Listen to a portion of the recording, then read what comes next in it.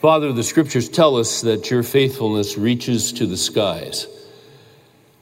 Faithful is he who calls you, and he shall bring it to pass. We're up and down. We're all over the map. Just depends on what's going on that particular day or that hour. But you are steady and you are faithful. We are grateful for your faithfulness through the different seasons of life, through the different chapters of life. Every guy in this room is either entering into a new chapter, is perhaps in the middle of one, or one is coming to an end. The chapters of life change. They have been written by you before the foundations of the world. We obviously don't know what they are. The only way we can see the chapters is to look back. But you have already penned the chapters that you have designed for each of us. And when a transition comes, especially if it's one we didn't see coming, we thought we'd be in a chapter for a number of years, and suddenly through some events that blindsided us or shocked us or stunned us, that chapter is hanging by a thread, or that chapter is over. And whenever that happens, we experience anxiety, we experience disappointment, we experience confusion at times. But we are so grateful that you are there, and you're steering us, and you're navigating us. And it may be true that there are times when we personally are in the dark about our next step, but you are never in the dark. The psalmist said, you will make known to me the path of life. And there is a path. And you ask us to trust you. As we go through the chapters and we go through the seasons, Proverbs 3 applies to every guy in this room. Trust in the Lord with all your heart. Don't lean on your own understanding, but acknowledge him in all your ways, and he shall direct your path. That's a comfort to us, Lord. It truly is. It lets us know we're not alone. The Lord is our shepherd. He's out in front. He's leading. He's directing. We get anxious sometimes because we're waiting to hear from the doctor's office about a test, but we're waiting for another week. And we're wondering what's going to happen in a week. You're already there. And you've got a solution. And you've got an answer for whatever we're facing in a week. Or if it's 3 months, or if it's a year. Whatever it is, you're already there. You own the past, you own the present, and you own the future. So tonight we trust in you. We ask you to give us wisdom. Give us open hearts, teachable hearts, hearts that are quick to respond and hearts that are quick to obey. We're all sinners. We confess our sins to you. Thank you for the blood of Jesus. Thank you for his sacrifice, which made it possible for us to have peace with you, our Father. And thank you that you continue to walk us through each step with clarity and with direction. You know the path that we take. We'll trust our futures to you. And we pray these things in Jesus' name. Amen.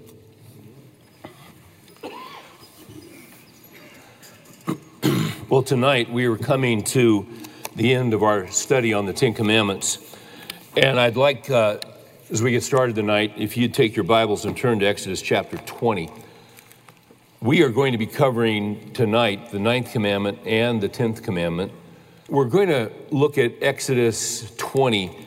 And what I want to do is just read through these 10 commandments that we've been studying since September. These commandments are the moral law of God, and They are foundational for all people and all cultures and all societies. And we've said many times, even for people who don't have a Bible, Romans 2 says God has written these commands on their heart. So, we read in Exodus 20, then God spoke all these words, saying, and here is sort of the preamble to the Ten Commandments, I am the Lord your God who brought you out of the land of Egypt, out of the house of slavery. You shall have no other gods before me. First commandment. You shall not make for yourself an idol or any likeness of what is in heaven above or on the earth beneath or in the water under the earth. You shall not worship them or serve them, for I, the Lord your God, am a jealous God, visiting the iniquity of the fathers on the children, on the third and fourth generation of those who hate me. But showing loving kindness to thousands, to those who love me and keep my commandments. You shall not take the name of the Lord your God in vain, for the Lord will not leave him unpunished who takes his name in vain. Remember the Sabbath day to keep it holy. 6 days you shall labor and do all of your work. Go down to verse 12 if you would.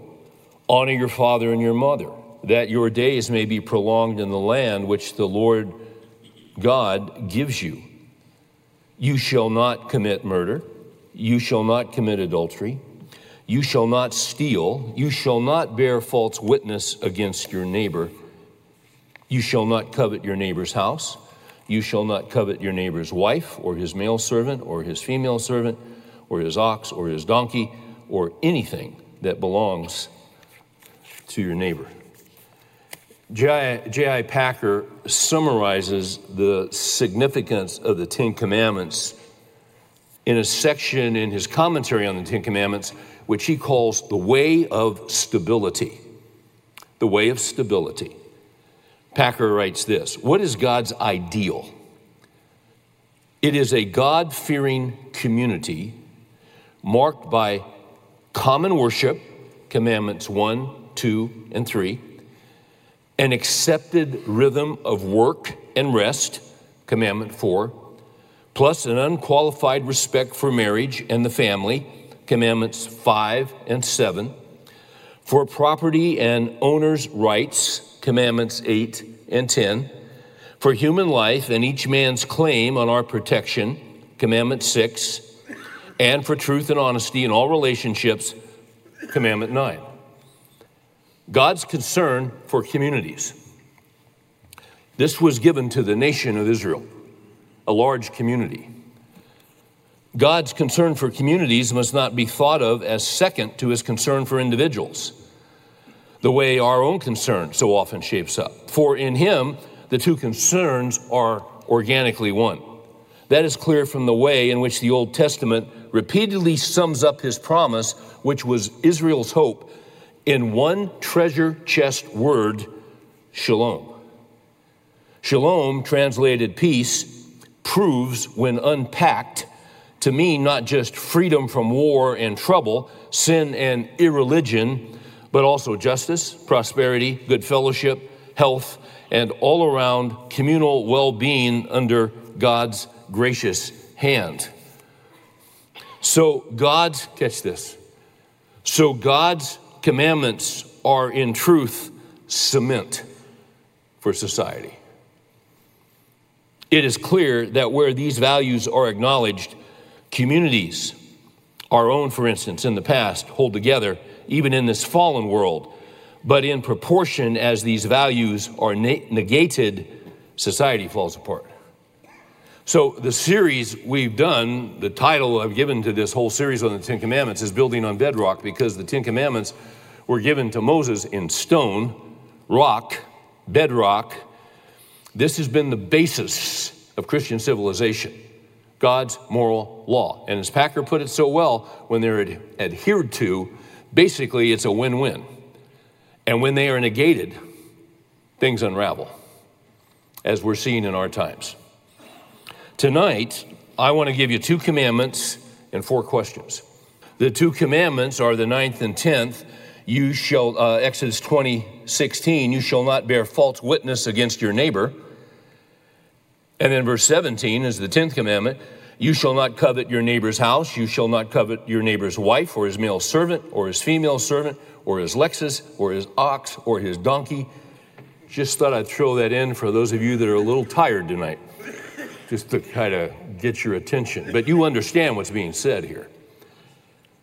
His ox, his donkey, or anything that belongs to your neighbor. We're going to ask 4 questions tonight, and I'll go ahead and give you the 4 questions, and you'll know where we're going.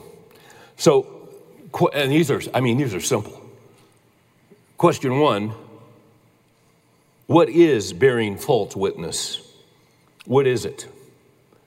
Number 2, what is the effect of lying? What is the effect of lying, which is another aspect of false witness? Question 3, what is coveting? Question 4, you can probably anticipate this. What is the effect of coveting? The way I want to do this tonight, because it's amazing how these commandments, they're kind of interwoven. As Packer just showed us, they cover the fabric of our whole lives. 9 and 10 really fit well together. And you see this, one of the ways you see this is with David, the great king of Israel, who was a man after God's own heart. But David was not only a great man and a great king, but he was a great sinner, just as we all are great sinners. John Newton, who wrote Amazing Grace, he was a gifted pastor, a gifted hymn writer, wrote hundreds of hymns. His phrase throughout his whole life was, and he had a wretched past.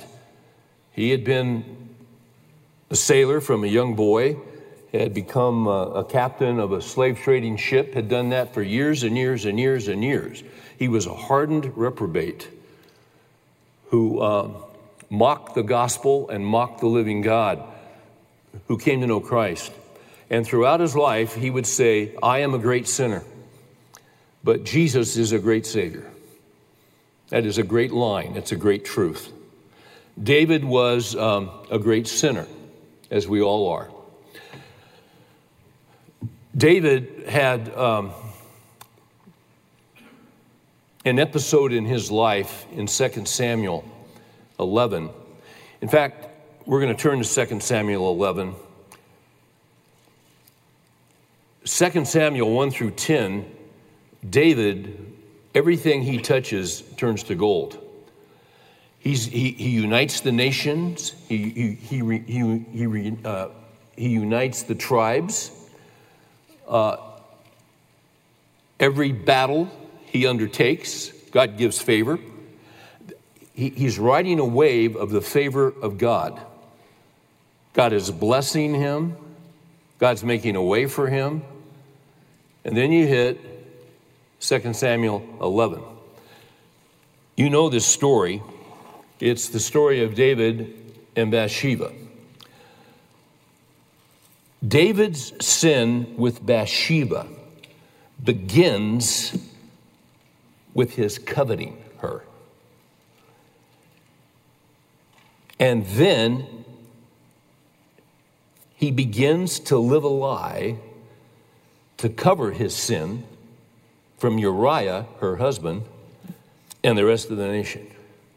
So what you've got in this episode in 2 Samuel 11 is you've got the 9th and you got the 10th commandment. Now, let's turn there. You know the story, so I'm not going to read all of the verses, but we'll kind of helicopter it. 2 Samuel 11:1. Then it happened in the spring at the time when kings go out to battle that David sent Joab and his servants with him and all Israel. And they destroyed the sons of Ammon and besieged Rabbah. But David stayed at Jerusalem. David shouldn't have stayed at Jerusalem. He should have been at war. He should have been leading his men in battle. You can see signs of spiritual fatigue here. You can see signs of spiritual lethargy. One of the things that had occurred is that his best friend, Jonathan, at this point, Jonathan had died. Those guys looked out for each other. They loved each other. They cared for each other. They were honest with each other. You know, the scripture says, as iron sharpens iron, so one man sharpens another. We are not designed to live the Christian life by ourselves. I've said this before, there are two things you can't do by yourself. You can't get married by yourself. I mean, at least not yet. That could change any day. You can't get married by yourself, and you can't live the Christian life by yourself. Jesus did not send them out one by one. He sent them out two by two. David is, he's sort of AWOL, to be honest with you. This is unlike David. He was the guy out leading the charge. But for whatever reason, he's getting a little sloppy in his life. And he's got time on his hands. I heard many, many years ago, a wise preacher say, you have to be very careful of your leisure time. Your leisure time. A lot of us wish that we had more, because it takes a lot to provide and to get our responsibilities covered. But leisure time can be dangerous because you drop your guard. That's what happened here with David. Now, when evening came, David arose from his bed and walked around on the roof of the king's house. To this day, if you go to Jerusalem, their rooftops are like a basement in the Midwest, or like a patio in Texas. It's another room. It's used because of the weather, because of the climate. And because he's the king and his home is situated on the highest vantage point, he can see everywhere in that small little town, and Jerusalem is a small little town, Old Jerusalem. He could see what was going on. You know the story. Now when evening came, he rose from his bed. He saw from his roof a woman bathing. She probably did not see him, but he could see her. The woman was very beautiful in appearance. David sent and inquired about the woman, and one said, is this not Bathsheba, the daughter of Eliam, the wife of Uriah the Hittite? Uriah was one of his key men, one of his key soldiers. David sent messengers, took her, and when she came to him, he lay with her. And when she had purified herself from her uncleanness, she returned to her house. The woman conceived, and she sent and told David and said, I am pregnant. Now he's got a problem.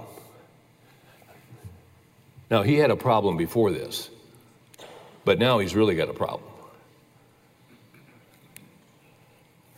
But David's sharp, and he gets real creative. So he sends a message to Joab, who's commanding the army, send me Uriah the Hittite. He brings Uriah back, has a conference with him. This is verse 7 and 8. And after they're done in the conference, he says, Uriah, go down to your house and wash your feet. Spend the evening with your wife. And then he gets a report the next morning. Uriah didn't go into the house. He didn't sleep with his wife. And David asked him why. And he said, well, my men, they're not with their wives. They're out there, roughing it. It would not be honorable for me to take advantage, if they can't be with their wives, for me to be with mine. These guys of integrity can be a real problem. So David, he's got to be pretty quick on his feet here. Well, hey, listen, have dinner with me. Let's have a few drinks. And he gets the guy drunk. And go back to your house. He thought that would do it. It didn't. The guy remained faithful. So now, in verse 14, David's got to write a letter to Joab, and he gives the letter to Uriah to hand, which is Uriah's own death sentence. And basically he tells him, put him in the fiercest part of the battle so that he'll be killed. And that is exactly what happens. Then in 26, now when the wife of Uriah heard that Uriah, her husband, was dead, she mourned for her husband.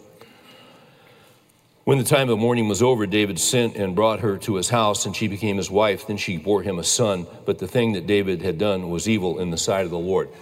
Now, David he's watching his moves. He's doing this very carefully. He's covering his tracks. He's the king. He's got a lot of power. He can play the chessboard unlike anybody else. He's got all kinds of power. He can make his own rules, and he's doing it. The problem is there's a God who's above him.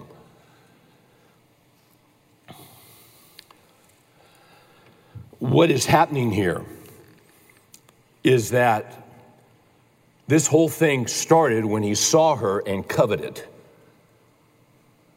That's when it started. Then, after he beds her, now, you shall not covet is the 10th commandment. You shall not covet your neighbor's house or your neighbor's wife. The 9th commandment is you shall not bear false witness against your neighbor. And really what happens is after sleeping with her, he begins to live a lie of false witness against not only her husband, but against the entire nation. He's just flat out living a lie by everything he does in order to cover and conceal the truth. The 9th commandment, you shall not bear false witness against your neighbor, God put in place to protect truth. And David's not living in truth, David's living a lie.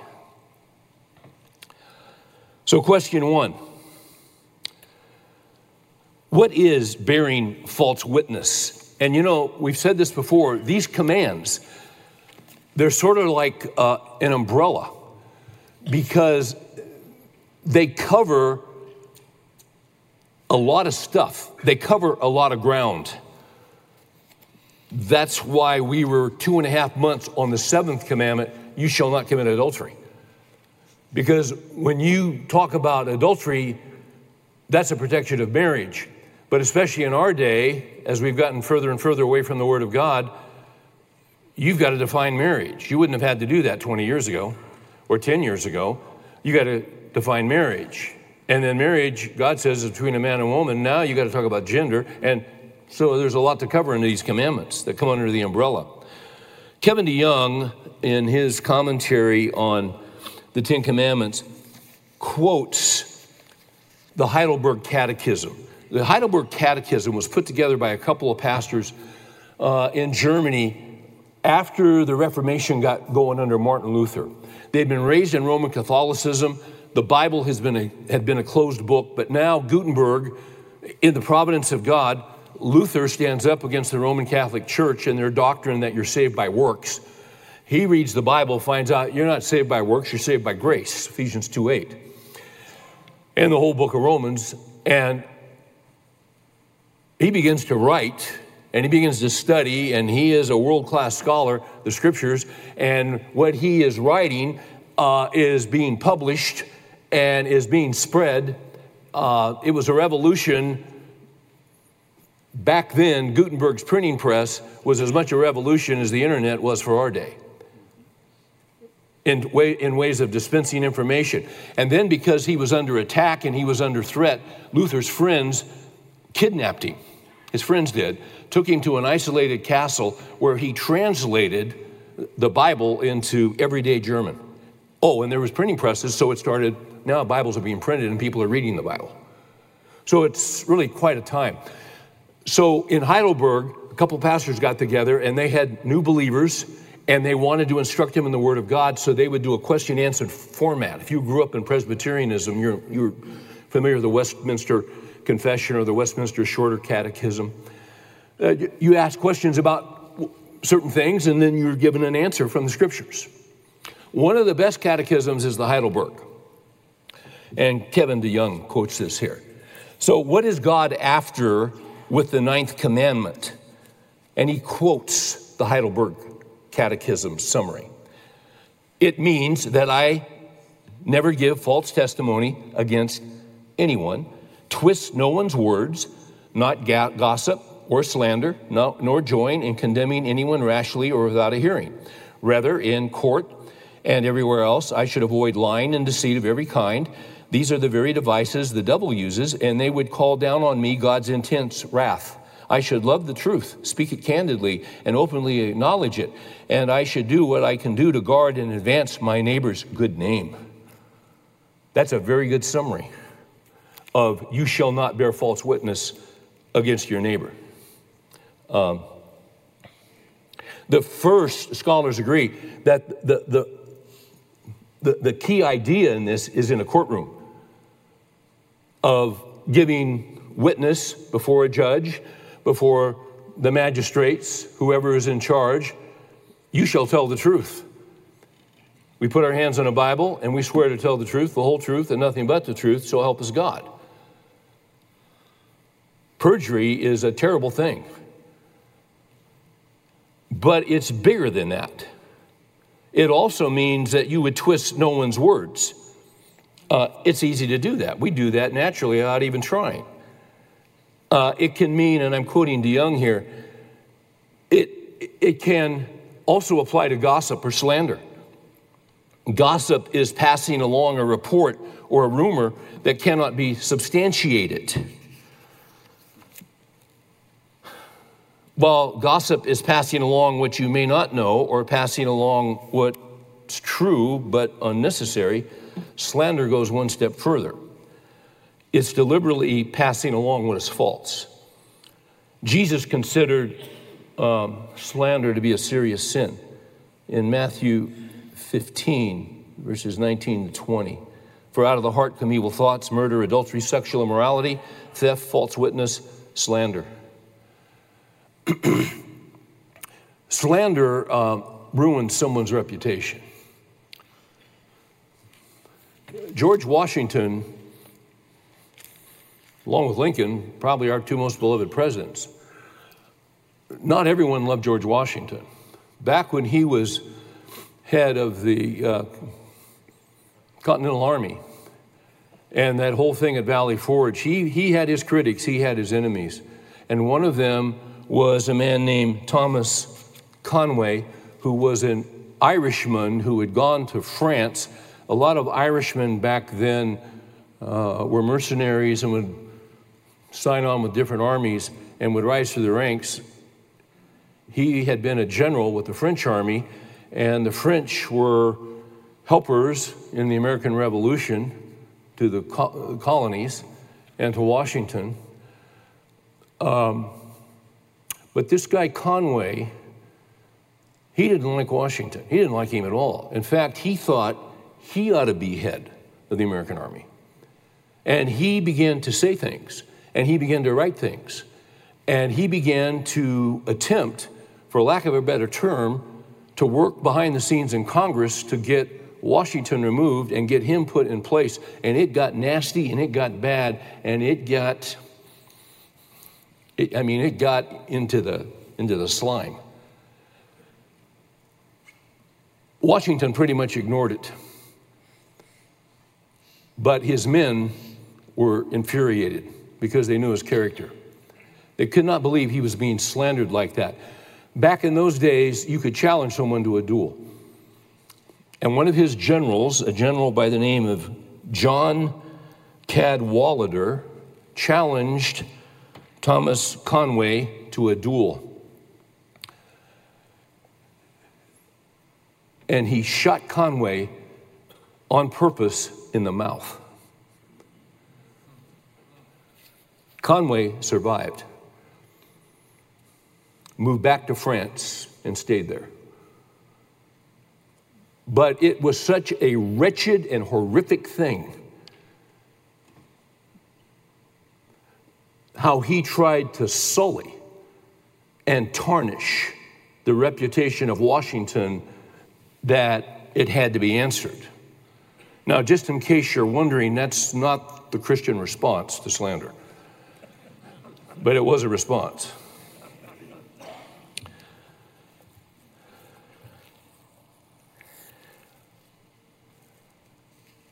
One of the young says this: slander also includes assuming the worst possible motives for other people's intentions and refusing to ever give people the benefit of the doubt. One of the foundational points of Western jurisprudence is that you're innocent until proven guilty. It is a biblical idea. Proverbs says that we should hear both sides. Proverbs 18:17 says, the one who states his case first seems right until the other comes and examines him.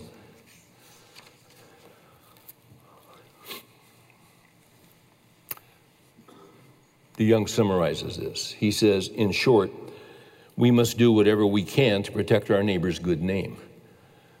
Proverbs 22:1 says a good name is to be chosen rather than great riches, and favor is better than silver or gold. Most of us could recover more quickly if we lost our home, our cars, or our bank accounts than if we lost our good name. If you lose your stuff, people feel sorry for you and rally around you. Let me love you. Let me help you. I can find you a job. But if you lose your good name and reputation, nobody wants to touch you. A good name can take a lifetime to build and a single afternoon to lose. You shall not bear false witness against your neighbor.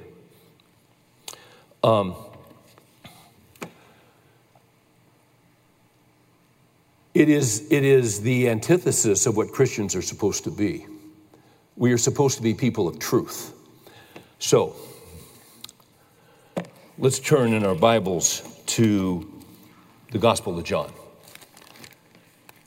In John 14:6, you know this statement of Jesus. Jesus said, I am the way,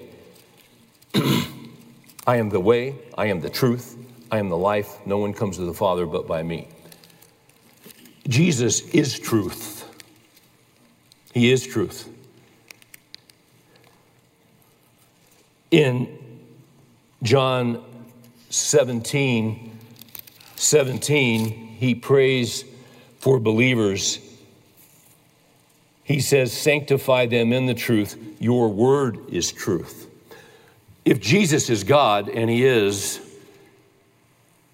and God cannot lie, and he cannot lie, whatever God says is true. His word is true. He is able to give a word that can be trusted. Psalm 119 says, the sum of thy word is truth. You add it all up, it's truth. We are people of the book, and the book is true. In John 8:31, Jesus said, if you continue in my word, then you are truly disciples of mine, and you shall know the truth, and the truth shall set you free. Also in John 8:44, you've got the antithesis of truth. He's talking to the religious leaders, and he says these nice, sweet, and affirming words, you are of your father, the devil. Isn't it amazing how many people think that you're always supposed to be nice? I mean, generally you're nice, and you get along with everybody.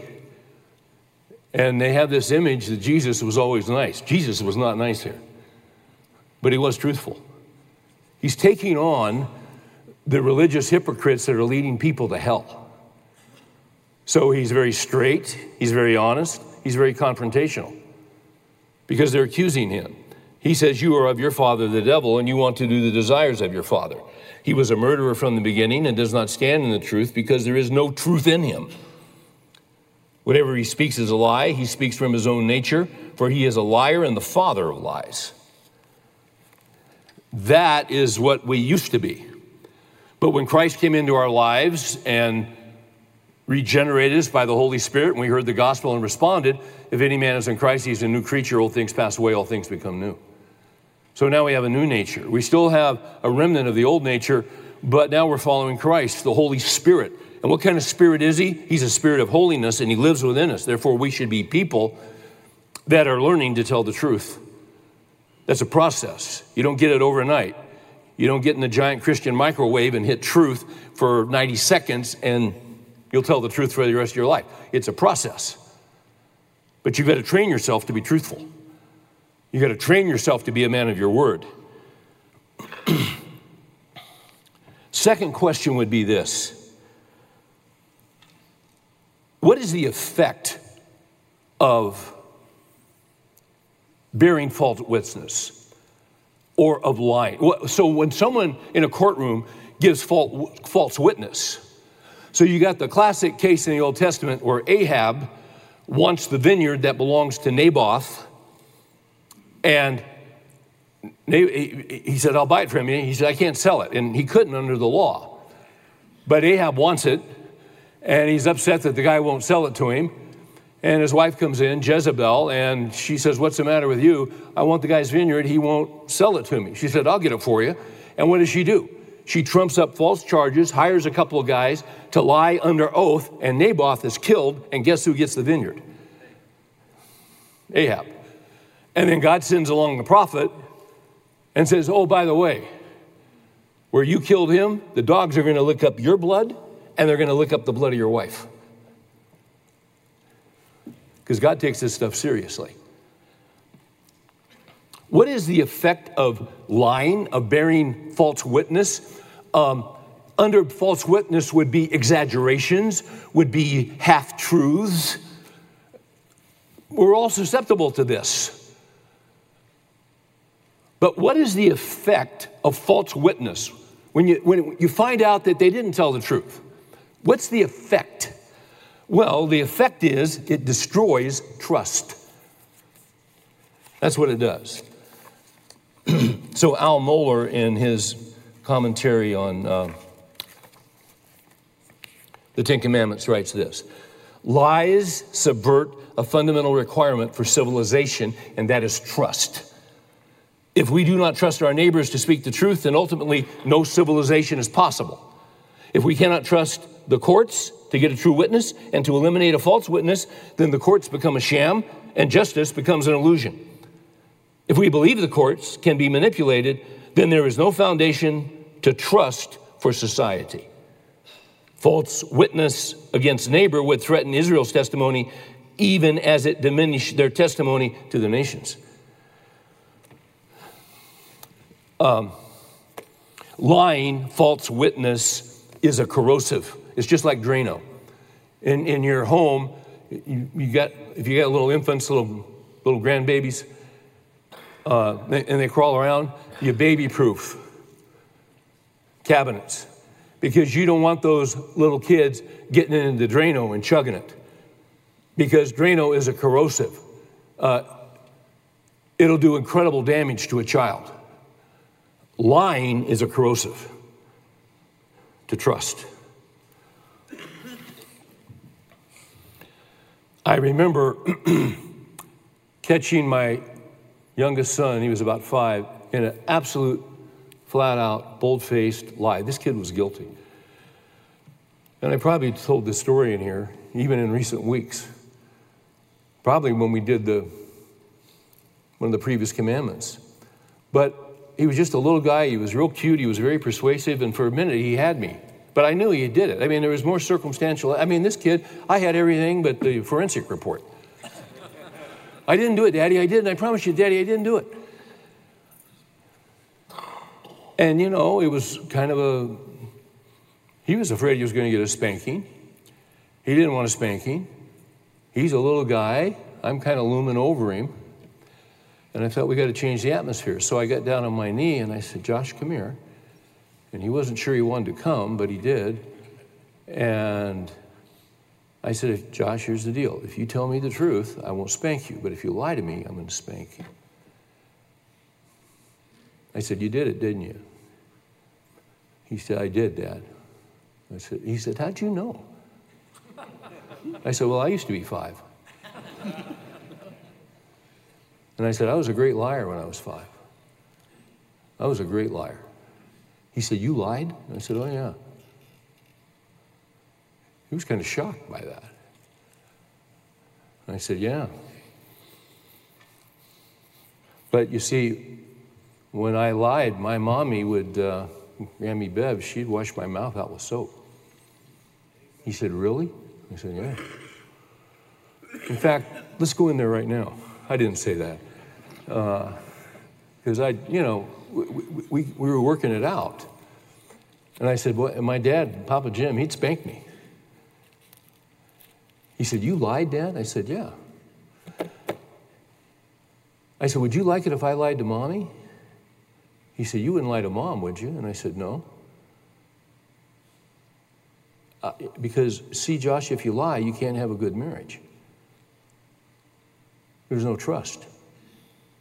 And see, the reason my mom and dad would discipline me for lying is because they knew one day I wouldn't be 5, I'd be 40. And one day you're going to be 35, 40, and you're going to be a husband and a father, and you're going to have a child, which is where he is now. And as we were talking, I said, Josh, it's always easy to lie. It's very easy to lie. It's hard to tell the truth. Maybe 6 months later, we're moving a piano or some big deal. I had to rent a U-Haul truck.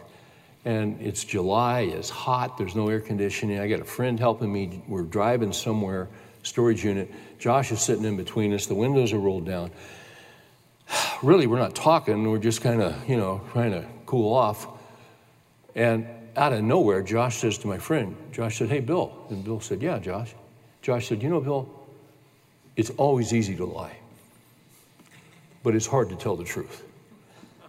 And Bill said, yeah, that's good, Josh. And then he kind of looked at me and went, where did that come from?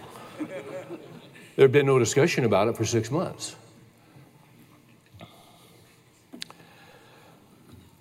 Lying kills trust. Lying kills marriages. Lying kills families. Lying kills nations. Lying kills churches. Lying kills. Let's move to coveting. Question 3. So what is coveting? Let's go back to Exodus 20. And this is real practical stuff, and it is in the context of relationships and community and a neighborhood and a city. It's how we get along with one another. There has to be morality, there has to be rules, there has to be laws, and God has given us His moral law out of His character. So, after reading, you shall not bear false witness against your neighbor, we go right into, you shall not covet your neighbor's house, you shall not covet your neighbor's wife, or his male servant, or his female servant, or his ox, or his donkey, or anything that belongs to your neighbor.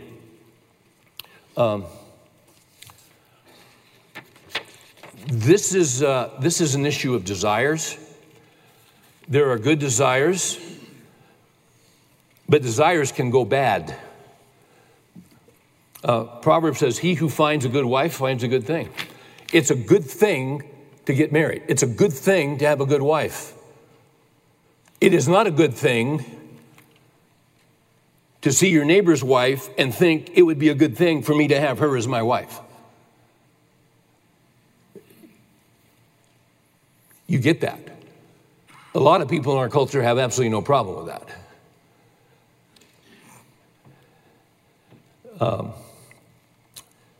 Philip Ryken summarizes this commandment about coveting. He says, this 10th commandment lists several things that we are tempted to covet. However, this list is not meant to be complete because it ends by saying, or anything that is your neighbor's. That closes any loophole. The items listed are not exhaustive, they are only suggestive. What we are forbidden to covet is anything at all. We may not covet other people's attributes, their age, their looks, their brains, or their talent. We may not covet their situation in life, their marriage, singleness, children. We may not covet spiritual attainments, like a more prominent place of ministry in the church or wider recognition of our spiritual gifts. We are not allowed to covet anything at all God's law rules out every unlawful desire.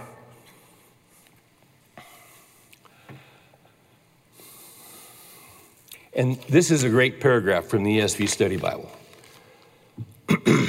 Speaking of the 10th commandment, you shall not covet. While the previous 4 commandments focus on actions committed or words spoken, the 10th commandment warns against allowing the heart to covet anything that is your neighbor's.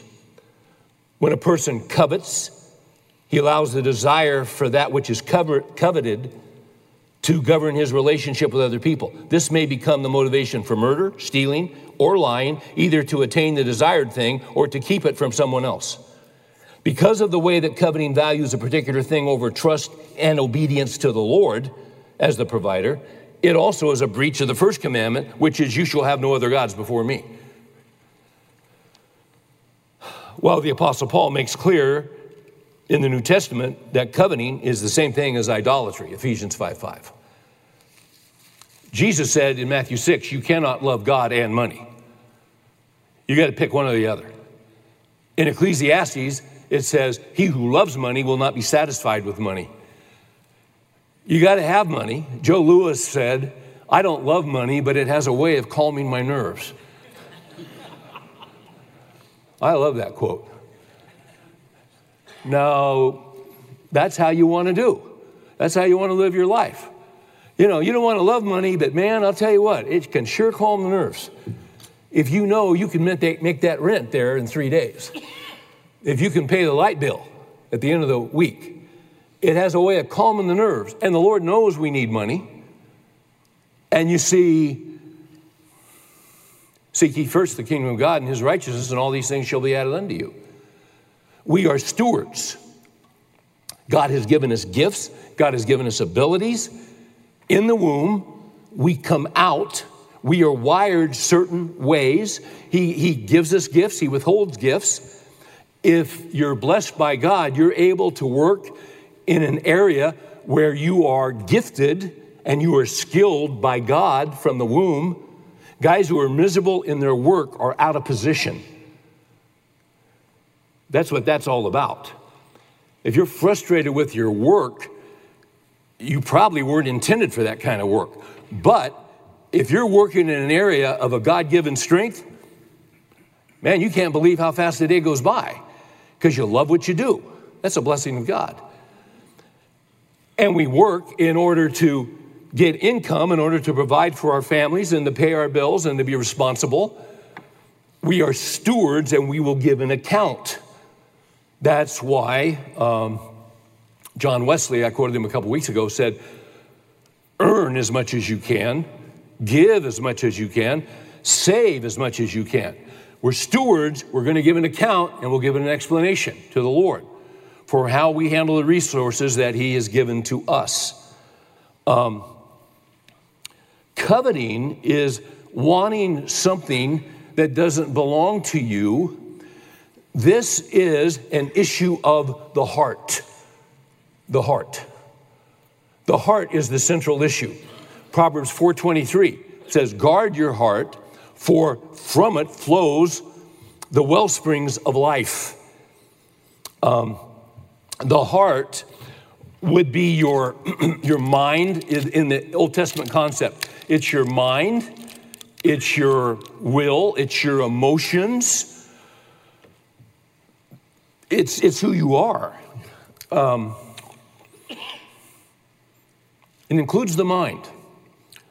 Turn over with me, if you would, to James chapter 1. Because James gives us an insight into what happens. How did someone like David lose his mind that night on the rooftop?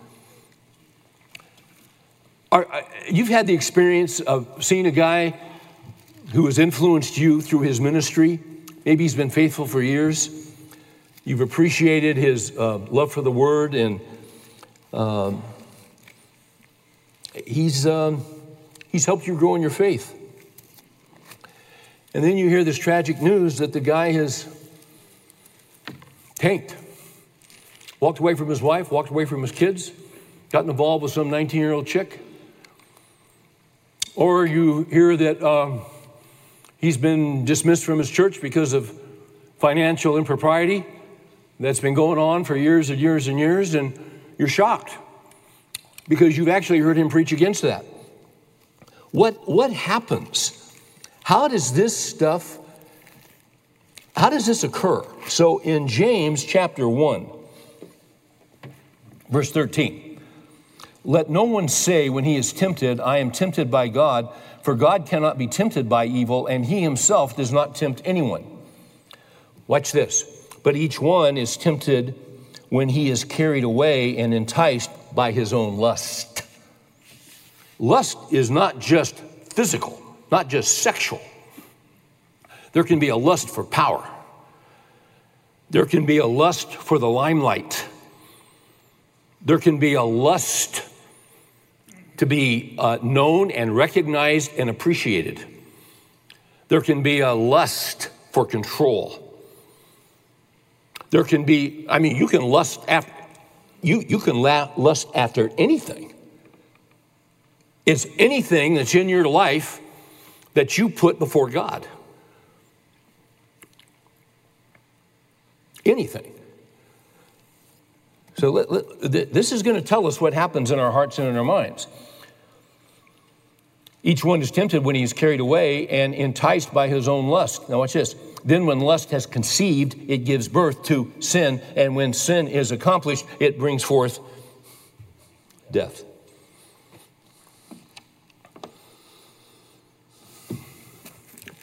Turn over to Joshua chapter 7. So you remember Joshua fit the battle of Jericho.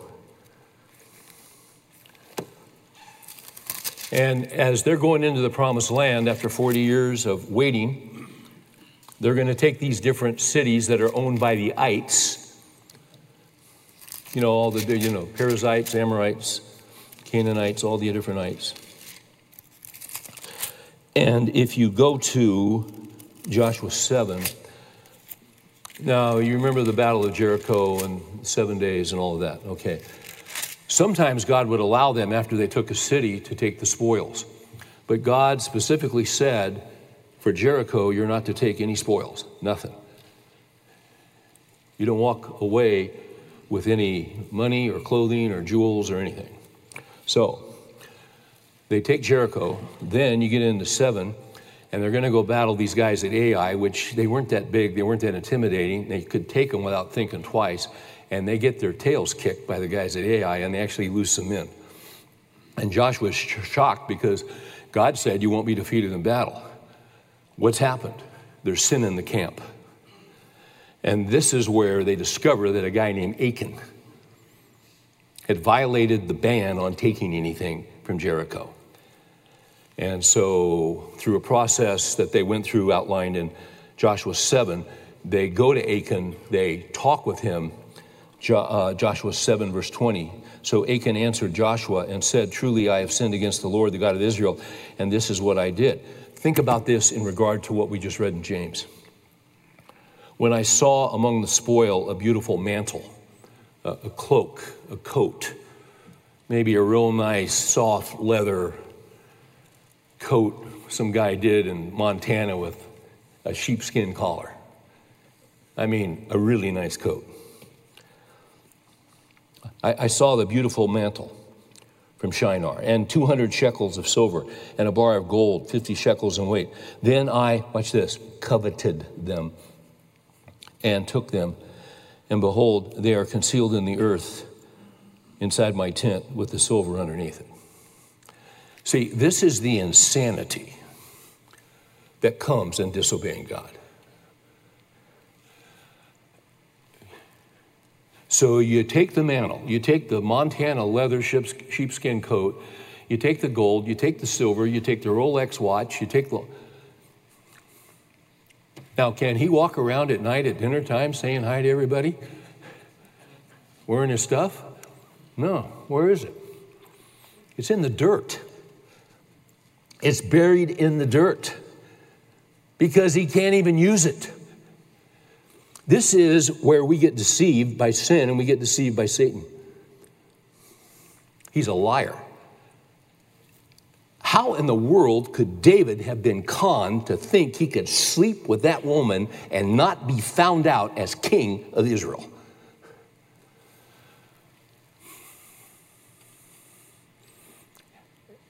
And we're still being lied to. What happens in Vegas stays in Vegas. Oh, yeah? Well, you can be sure your sin will find you out.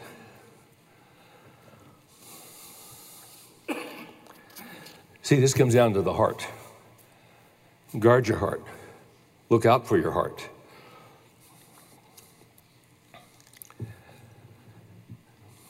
I have seen a lot better men than me go down. Guys who have impacted me, guys that ministered to me, guys that were mentors to me. I've seen them throw away their ministries and their lives and their families, and I'm thinking of one guy, and it happened when I was 20 years old, and it was 50 years ago, and it still shocks me. I still shake my head.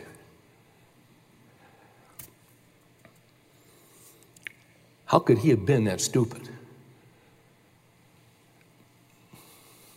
But we're lied to and we believe the lies. We think it's the place of happiness, and it's not the place of happiness.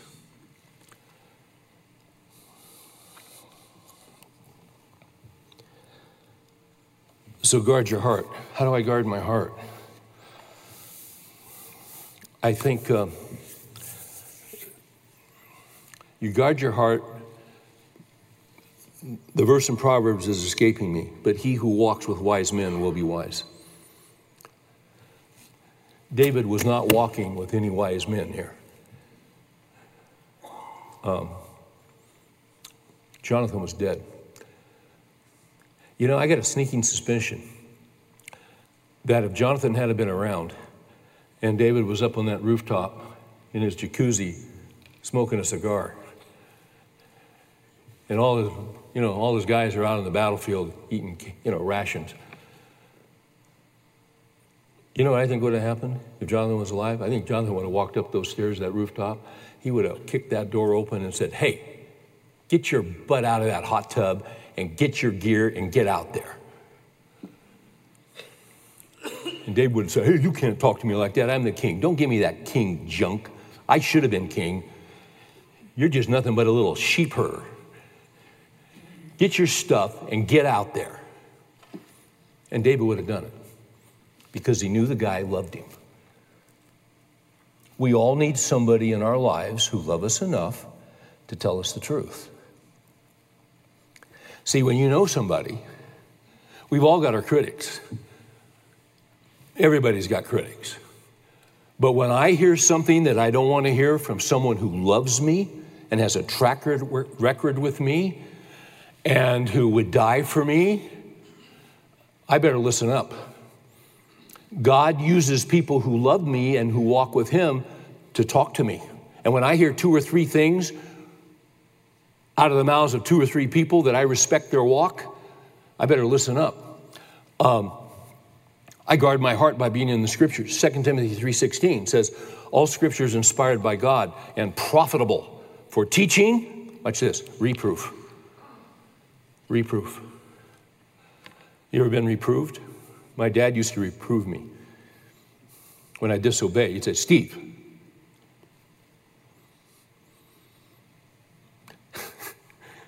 I remember as a little kid in church, sometimes I like to sit on the front row.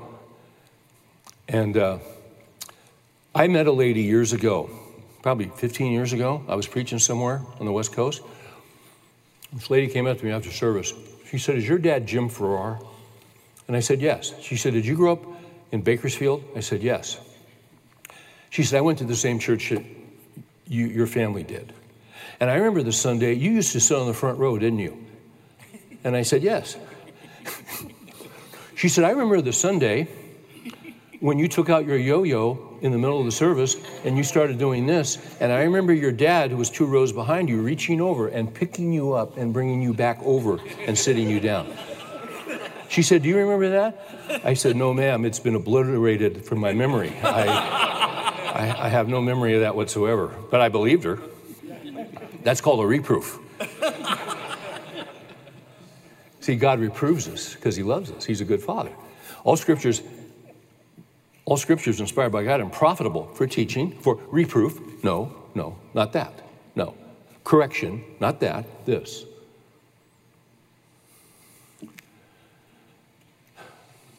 Teaching, reproof, correction, training in righteousness. That's what a father does with his son, that the man of God may be adequate, equipped for every good work. It's a process. God's training us. He's teaching us.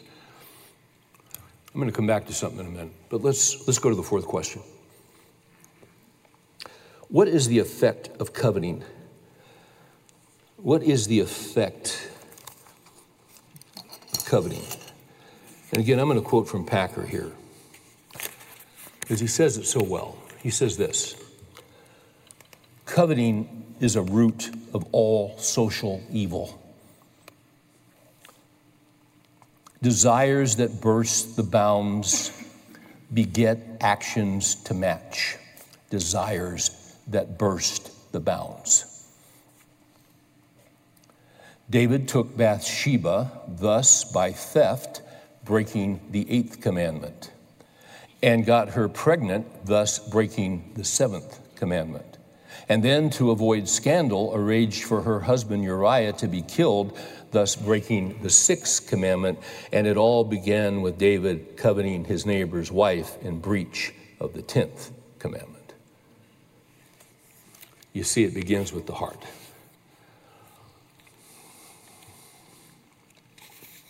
It really does begin with the heart.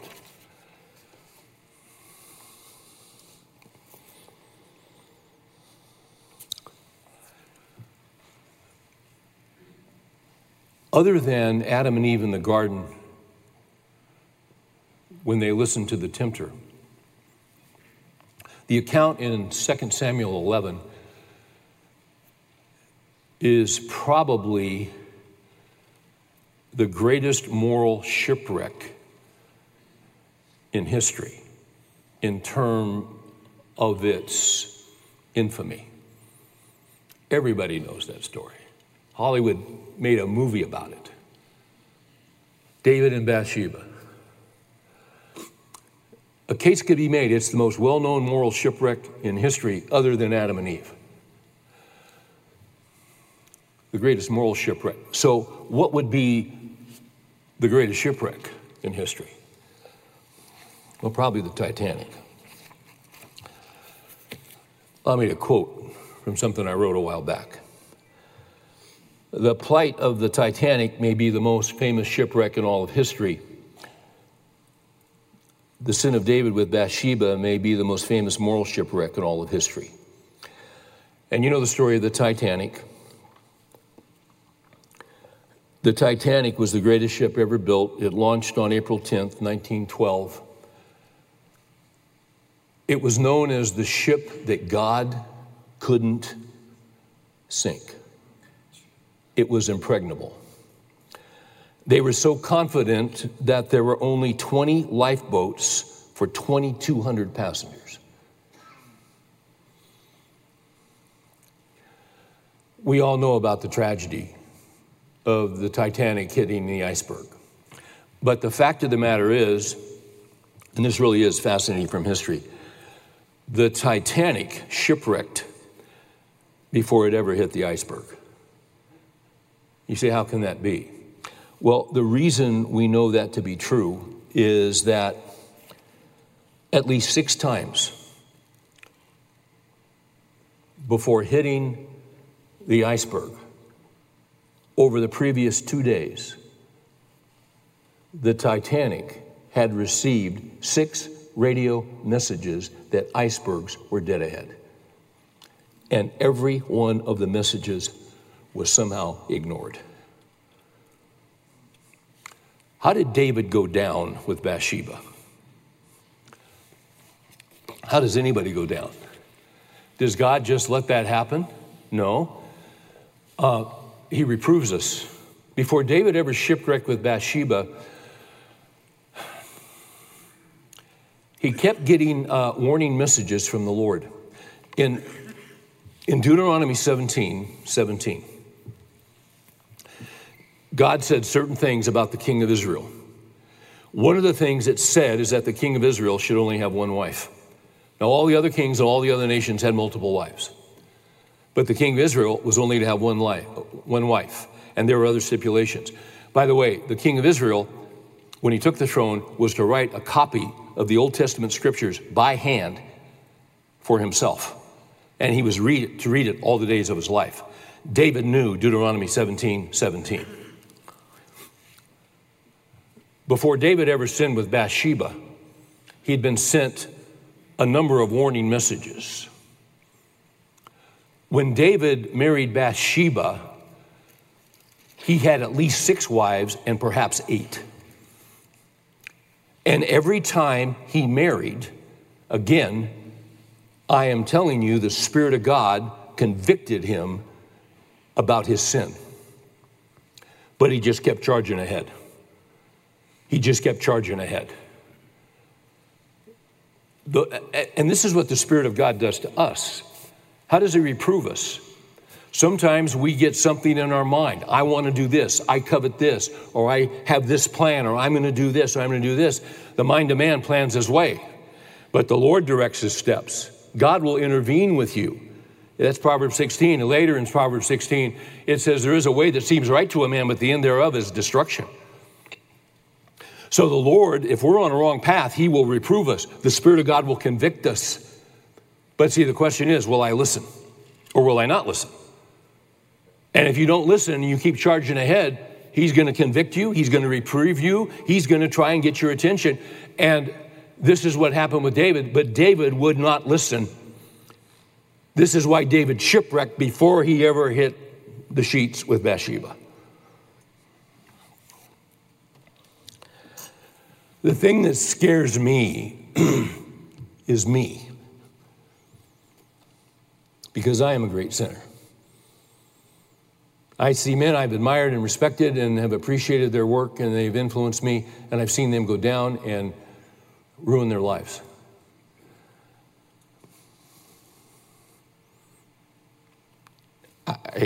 I'm telling you, I got the same potential, and so do you. So, dear God in heaven, help me to guard my heart.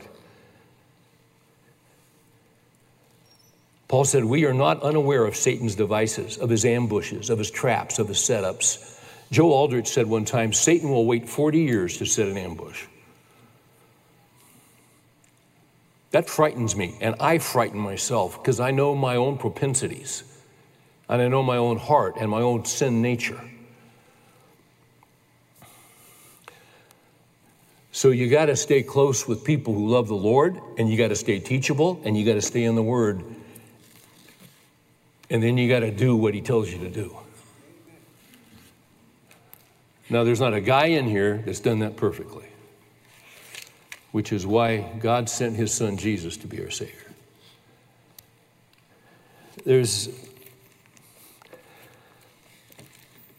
David hid this and lived the lie for over a year.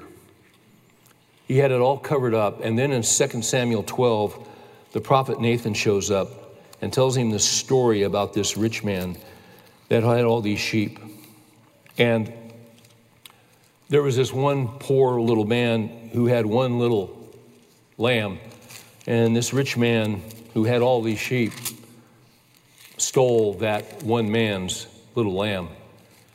And David heard about it, was incensed, and came out of his chair. And he was just angry. And Nathan looked at him and said, you're the man. You're the man. In 2 Psalms, Psalm 32 and Psalm 51, we have David's repentance.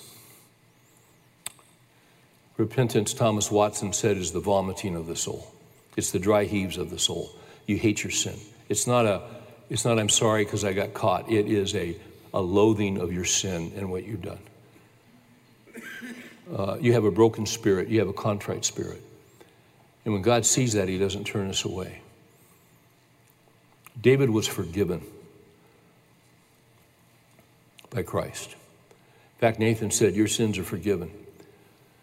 But you are going to deal with some consequences in your own home. And God gave him the grace to bear with those consequences. But it was a discipline from the Lord. God's a good father. He's given us, every guy in this room, he's given you a sphere of responsibility. He's given you a family, people to lead, to love, to care for. And we're to love them as Christ loved the church.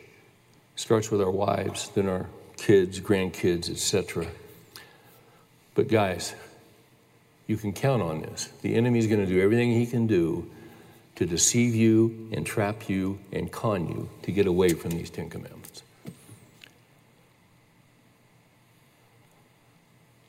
But you see, they're the cement of life. They hold families together. They hold countries together. And yeah, we're sinners, but Jesus is a great Savior.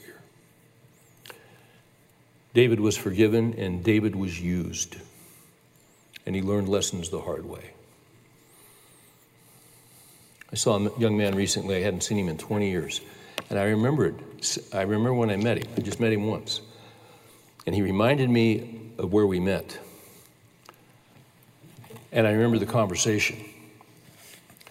Because he grew up in a Christian home, had rebelled, had made some incredibly dumb decisions, had virtually ruined his life at the time and the lives of others.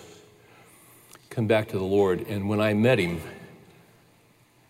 he alluded to me what had happened and asked me if I was familiar with his story. And I said, I am. And he said, yeah. And you could tell he was repentant and broken.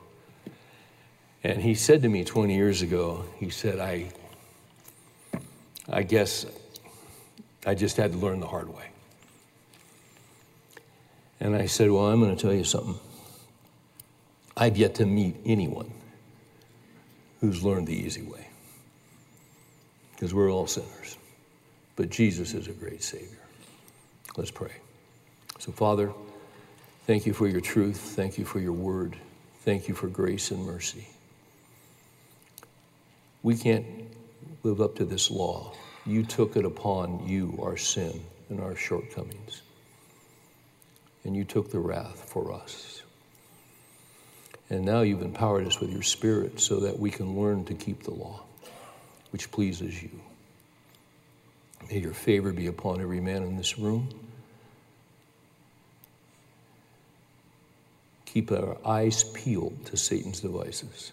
Protect us, we ask, in Jesus' name. Amen.